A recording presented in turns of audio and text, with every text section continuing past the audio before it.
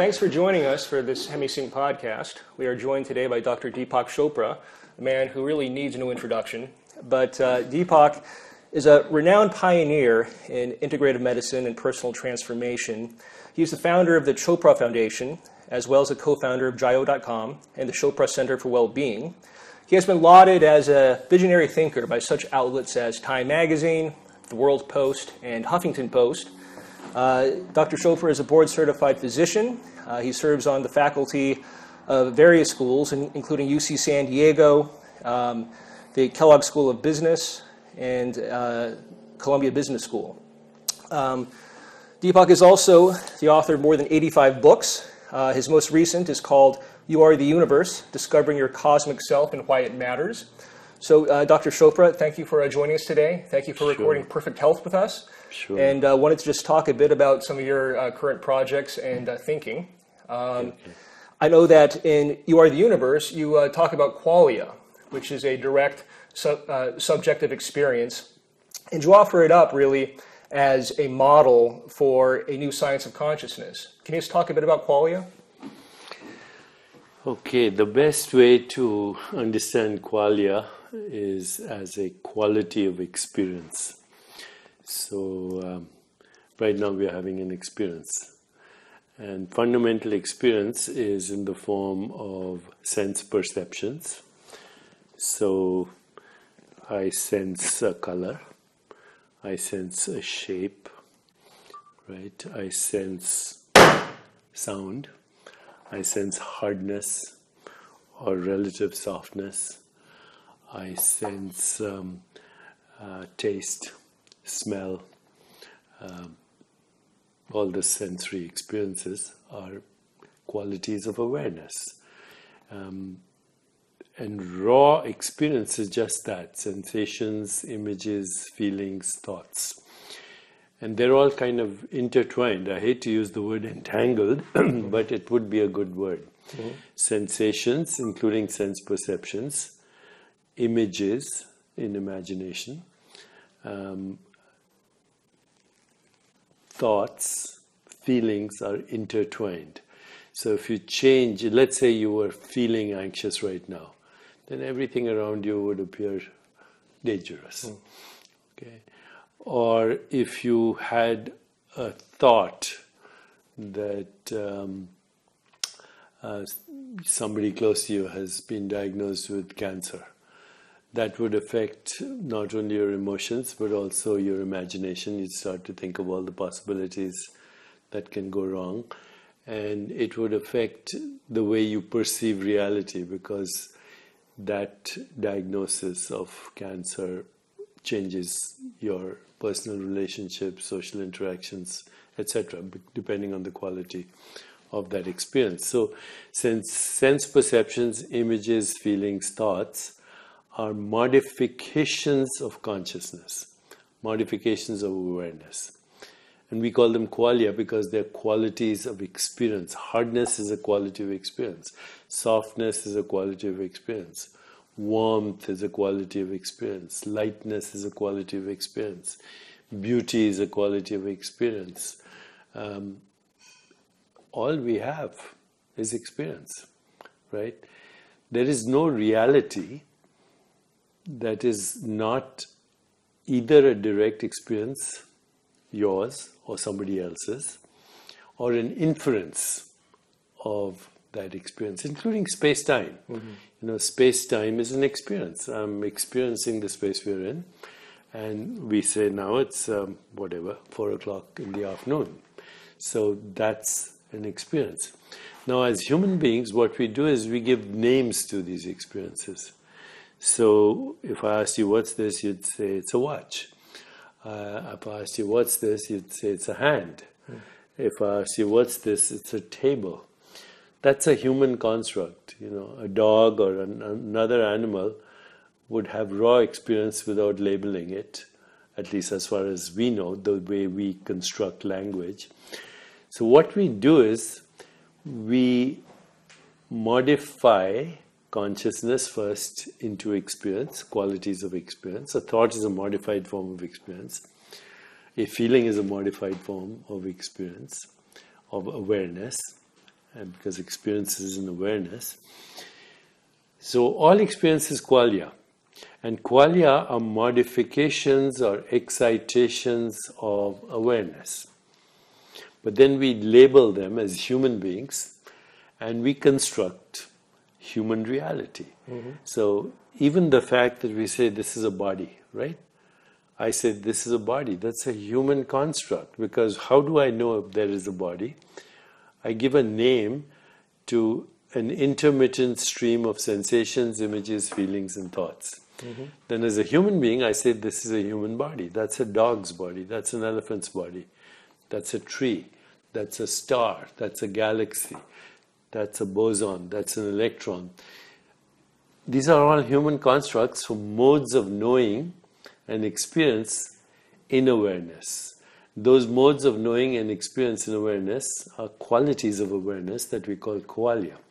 So basically the universe the humans occupy is the human construct. Firstly, that's the first thing to understand. The second thing to understand is that our sensory experience takes a very thin sliver of reality. For example, the electromagnetic spectrum that we perceive as the visual spectrum, that's 1/10 of a trillionth of the visual electromagnetic, I shouldn't say visual because we don't experience it, but what we experience visually is 1/10 of a trillionth of the electromagnetic spectrum. What we experience as sound is also a very small fragment of the experience that could be sound. For example, you don't experience infrasonic or ultrasonic. Whales and dolphins and other animals experience these things. You don't experience the echo of ultrasound, which a bat experiences. A honeybee navigates the world through ultraviolet. A snake navigates experience through infrared. So what is reality? Well, reality is a human construct in human awareness. We are a species of awareness having a human experience, and we call that mind, body, and universe. But in reality, there's no mind, there's no body, and there's no universe. These are modifications of consciousness within consciousness. You know, a good teacher of meditation, Rupert Spira, says consciousness is that in which all experience occurs, all experience is known, and out of which all experience is made. So experience is made in consciousness, by consciousness, as qualia. When we label it, then we create a universe with space-time and causality and everything else. Gotcha. And so just to differentiate, so this is a model of reality that is based on experience, as opposed to the standard models that prevail in physics right now, which are based on physical matter. And then you also talk about pure consciousness. I guess. But let's just physical matter. Okay. Matter, this stuff, this is the interpretation of an experience in consciousness, right? It's the interpretation of sense perceptions. When we objectify that as humans, we call it matter. We call it physical reality. But there's no such thing. You know, is there matter? Is there reality without experiencing it? If there is, you'll never know what it is, right? And even when we go into the physical models, you know, when we go into the physical models, if we want to go there as objective reality, because it's not really objective, it's intersubjective human experience. But let's say there's an observer-independent reality. We'll never know it.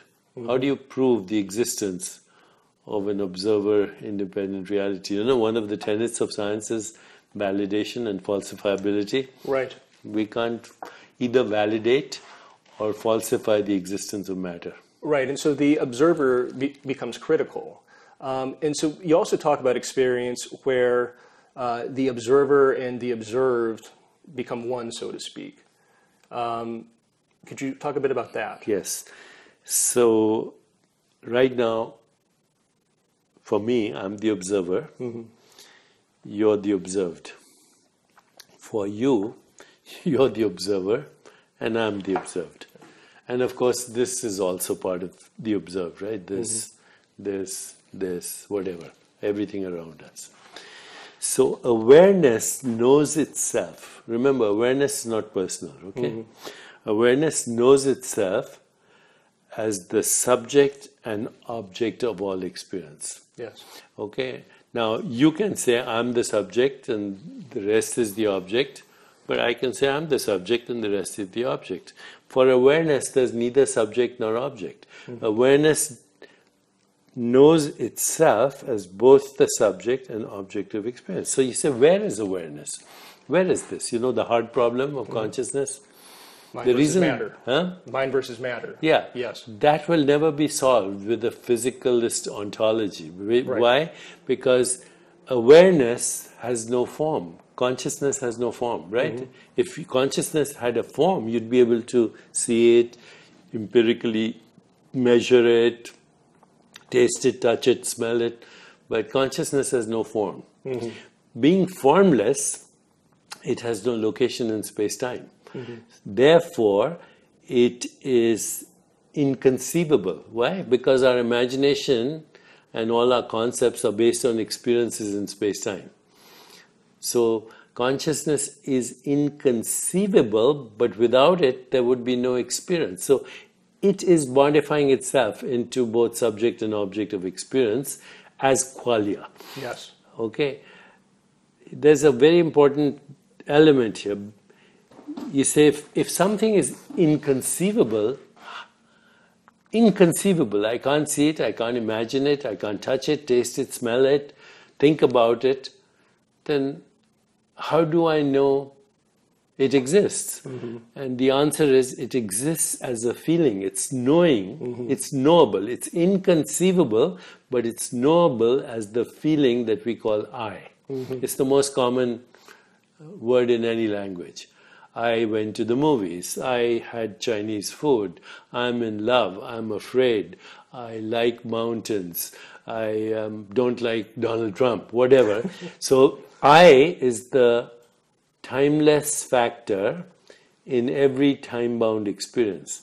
Because, you know, I had Chinese food, that's time-bound, it's gone. Yes. I saw this movie, it's gone. Okay, I have this body, actually that's also, this body is not the one I had 10 years ago, or 5 years ago, or even 5 minutes ago. Right. Because it's an intermittent stream of sensations, images, feelings, thoughts. So while we cannot conceive of consciousness, we can know it as the feeling I. So when we say, ask somebody, where are you? They usually say, I'm here. Okay, now that's a misperception too, because there's no I in this. The body is not a container of experience. Okay, the body is not the container of awareness. Right. The body is an experience in awareness. Yes. So I is not in the body is in I. Right. The world is in I. That's why, you know, many wisdom traditions say, I'm not in the world is in me. Right. I'm not in the body is in me. I'm not in the mind is in me. The body, mind, and the universe, they occur in me as experiences as I curve back within myself and create again and again.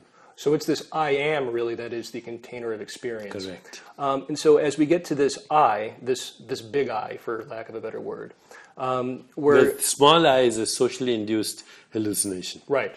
So this big I, we're kind of bumping up against what you call pure consciousness now. Is that correct? And with pure consciousness, there is no qualia. Pure consciousness is the potential for qualia. So pure consciousness is the immeasurable potential for all that was, all that is, and all that will ever be. So, you know, people say very interesting things. You know, I've been in debates with good neuroscientists and good scientists in general. They say if you say that the universe is a human construct, that possibly can't be true. There were dinosaurs before us. Planet Earth was there before us. The universe has existed for 13.8 billion years. So what are you saying? It's a human construct. But if what we call present moment experience is a human construct. Then the past that we construct in imagination, right? Yes. And through mathematics whatsoever is also a human construct. The entire history of the universe is a human construct. It's all a human construct. Yeah. It's a human construct. And, you say, but I see a fossil record. I see this fossil. Well, what you see is a shape. You see a color. You experience hardness. You identify that as a bone. That's a human construct. But what you are experiencing is qualia, right? Shape, colors, taste, smell, etc. Then the construct is, this is a bone, this is a skeleton. And then that, based on that construct, you imagine what would have looked like a dinosaur had you been there as a human being, but you weren't there. Okay? When you imagine or construct the early history of the universe, as even things like atoms and bosons and electromagnetism and gravity and space-time, these are human constructs for modes of knowing and experience in consciousness. Yes. So when we imagine the history of the universe, what we imagine is what it would have looked like to a human being having a human experience. Okay, so even the past history of the universe is a human construct. What is pure consciousness? So, the way I think about this is that we are a species of consciousness that is being experienced as this body-mind and all that goes with this body-mind, that I right now call the human construct, La Jolla. Okay, and this room, this office that we call Jayo, for lack of a better word. We made it up, right? Yes. And it's useful construct, right? If I say, let's meet on Broadway and 56th at 12 noon tomorrow in New York, and then we'll go to Serafina and have Caesar salad. These are very useful constructs, but they're still constructs. We made up 56th, Broadway, latitude, longitude, New York, Serafina, Caesar salad. Yes. Okay. So the constructs are very useful to navigate experience. Yes. All science is built on these human constructs. And it's very useful because science helps us navigate human experience, measure human experience, and change human experience right now with artificial intelligence and so many other technologies, virtual reality, augmented reality. We have, in the future, you'll have sensors that will translate the experience of a spider or an elephant or a whale, and your brain will adapt to it, and you can have those experiences if you want. Yes. But we should never forget that the construct is not reality. If you want to know reality, what is fundamental reality is that in which the construct arises. And that can only be consciousness awareness. That is creating constructs through modes of experience. Now, other sentient beings, whatever their qualia are, I have no access to. I don't have the access to the qualia of a whale or a dolphin or eagle or a bat or a caterpillar or whatever. But these are species of consciousness. We are a species of consciousness, and all these species of consciousness are like rivulets coming from pure consciousness. So pure consciousness differentiates itself into all these different species of consciousness which have their own worlds. And yet there's leakage. Yes. Like if you have a dog, you have a relationship with the dog. Even though you don't know, what reality is like to a dog. What do you look like to a dog?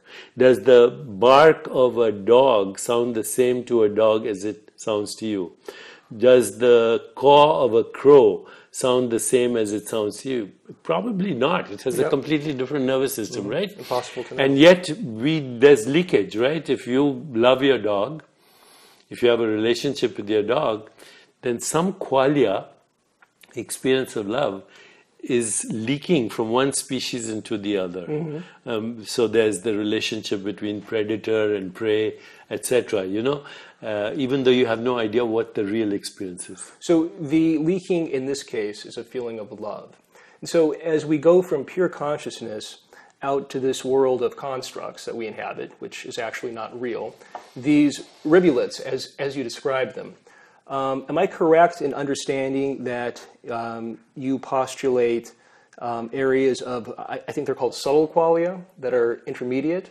Or am I conflating two ideas No, here? I would say if you want to use this word soul for fundamental awareness in a species, and which is of course influenced by culture, by history, by economics, by religion, by all these, we are conditioned minds, right? Yeah.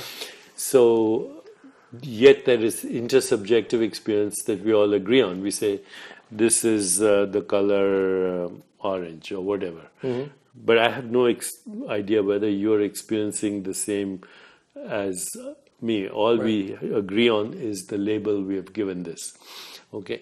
But if you go trace all these rivulets back to their source, there's infinite consciousness. Now, even the word infinite is misleading, because when you think infinite, you think stretching endlessly in space and time. Right. It has no form. Right. So you can't even use the word infinite, but that formless, infinite, pure consciousness is at the source of everything that we call experience, our experience and the experience of other species, including the experience, in many traditions, a tree is a sentient being, and so is a wasp, so is a stingray, so is a mosquito, so is an insect with 100 eyes, and they're all having different experiences because consciousness is modifying itself into infinite observers, infinite modes of observation, and infinite objects observed. Or you can say infinite seers, infinite modes of seeing, infinite sceneries. Right. But they're all happening within this pure consciousness. Now, the beauty is we can transcend to this pure consciousness through meditation. Yes. And then we know love as the ultimate truth. Love not as a mere sentiment, love not as a mere emotion, but love as the ultimate truth at the heart of creation, which is all knowers, all modes of knowing, and all objects known, all observers, all modes of observation, all objects seen, all seers, all modes of seeing, and all scenery, all is actually oneness. So taking it back to qualia. being, yes. Yes. So this field of consciousness that you describe, which we all participate in, that field is very different from what I think people ordinarily experience their consciousness as. They experience it as very bounded, as finite, as this kind of, sack of, it's like a meat body, basically. People don't perceive that their consciousness really goes beyond that. They don't perceive a field, really. Is there a way that we can access this field of consciousness through qualia? By tracing qualia to their source. And so the qualia is a modality of experience, right? And then what we call the physical world, even the body and the mind, are constructs based on that qualia. So we cannot experience pure consciousness through qualia. We can experience pure consciousness when we dial down the excitations of consciousness that are qualia. So qualia are excitations of consciousness that we label as thoughts, feelings, emotions, images, sense experiences, sense perceptions. But when we dial these down, at night they're dialing down, we call that the dream state. Yes. Right? And then you dial it down even further, it's deep sleep. Yes. Now, in deep sleep, awareness doesn't go away. In fact, there is a lot of unconscious processing going on in deep sleep. People now know that. There's creativity happening in deep sleep. There's the proliferation of uncertainty in deep sleep. There are insights that happen after you wake up from deep sleep. So deep sleep is the closest that we can get to pure consciousness. Yes. Death would be even closer to pure consciousness. Most people aren't in too big of a hurry for that, though. So, well, I think, if you experience pure consciousness, you'll never be afraid of death because, the people are afraid of what they think is the unknown. But if the unknown becomes known to you right now, then you'll see that death is just the rest phase between qualia recycling. Now, I don't want to use the word reincarnation because it gets religious and, but what recycles are qualia. It's the nature of consciousness that it can't stay in perfect equilibrium all the time. Yeah. Okay, like, pure consciousness is such a state of delicate, total absence of qualia that as soon as it gets disturbed, it gets excited into the experience of qualia. So we call that the dream state at night, and then we call this the waking state, but they're both qualia. So is birth a construct, because consciousness being formless, non-local, is not subject to birth and death. The real you was never born. Yes. Therefore, it's not subject to death. Yes. So in the Vedanta, they say water cannot wet it, wind cannot dry it, weapons cannot shatter it, fire cannot burn it. It's unborn. It's not subject to Yes. So just to hopefully make this more accessible for some people from an everyday perspective, you make the point in your book that certain experiences such as insight involve a form of direct knowing that is not typical of our sort of typical linear knowing, which comes as a result of some progression of deductive thought. And so you go instantaneously from a period of not knowing something to all of a sudden having this knowledge that wasn't there before. It happens in a flash. It happens on waking up from the qualia to the awareness in which the qualia are being produced, and you realize that qualia are intermittent. In fact, they die as soon as they are born. Okay, so all experience is over as soon as it arises. Now we experience continuity simply because we repeat the observation over and over again. Every act of observation, there's a new knower, new mode of knowing, and new object known, and then this is a thing. But actually, it's not a thing. All form is a phenomena, and all phenomena is the arising and subsiding of qualia in an eternal now. And the eternal now is pure consciousness. And that's what we need to wake up to. And so hopefully bringing this back around to Perfect Health, which is a 7-exercise set that Deepak just recorded with us. In it, you reference a state of consciousness where there's infinite potential and there's no sickness.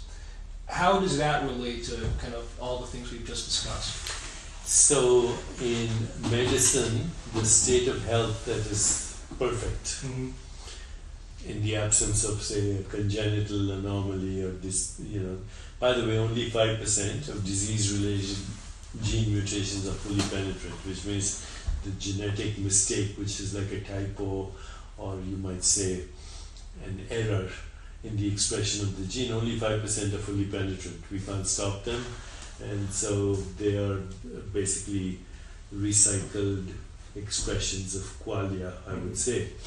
But in 95% of disease states, even those diseases that are related to mutations, the mutation is either because of lifestyle, absence of good sleep, stress, unhealthy emotions, not feeling connected, food that contains toxins, and social interactions that are damaging, and basically the environment. Okay, but when you transcend to a qualia-less state, there is relatively perfect equilibrium, which is in medicine we call homeostasis. So homeostasis is a dynamic non-change in the midst of change. What's your blood sugar? It's between whatever, 80 and 120 milligrams percent. What's your blood pressure? 120 by 80. What's your cortisol level? It ranges between this and this. So there's a range of qualities, of expressions of consciousness that we have created constructs around: sugar, cortisol, immune function, etc. And these, even though the expression is dynamic, it stays within a certain range. That state of dynamic non-change, or let's say that state of seeming non-change, because it's actually dynamic, it's not, it seems non-changing, that is called homeostasis, which is consciousness self-regulating itself as this that we humans call biology. Mm-hmm. So our biology, the perfect state of well-being would be perfect homeostasis, and that ultimately occurs when your body is in sync. Mm-hmm. That we're going to talk about hemisync. Your body is in sync with the rhythms of the universe. Mm-hmm. So right now, we have at least four universes, four rhythms you can identify. As the Earth spins on its axis, we have the circadian rhythm, the cycle of night and day. And your body is different in every moment of time during 24 hours. Cortisol levels, immune function, hormones, blood sugar, body temperature, they're constantly changing as the Earth is spinning on its axis, because you're part of the orchestra that we call the universe.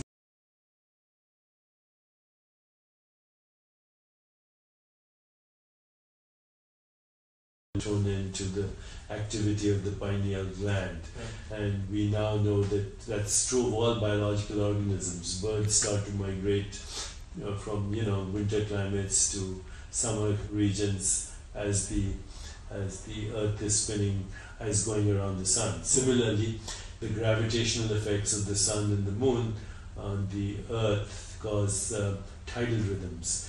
And there's an ocean inside you, which is similar to the ocean that we emerge from in the construct that we call evolution. Mm-hmm. So there are tidal rhythms, there are lunar rhythms. You're part of a symphony, and that symphony is the total universe, and the microcosm that we call the human body is reflecting that symphony. Yes. If you're totally in sync with the universe, which is also qualia, right?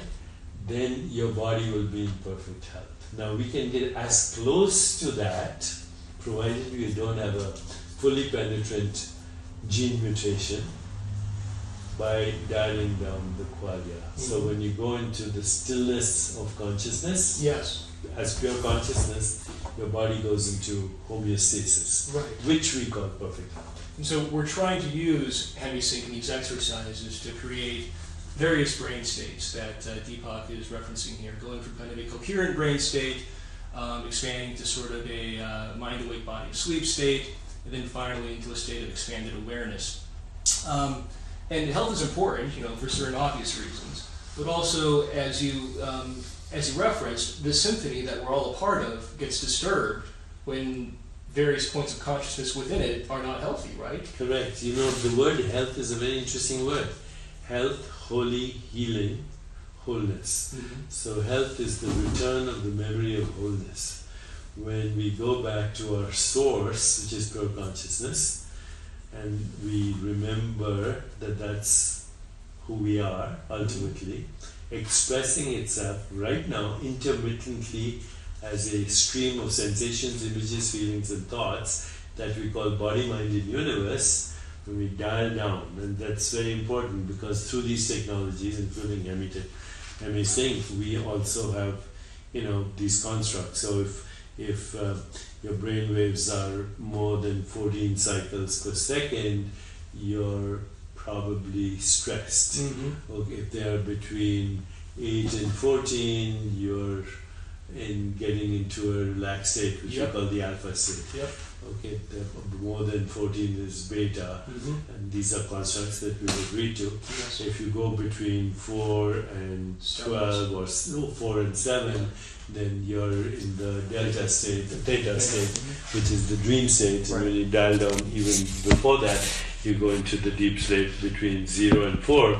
Now if you were to dial down to 0, then most people would say you're dead. Okay? But in fact, you can, in true samadhi, you can dial down to 0, and then you say that's not death, that is immortality.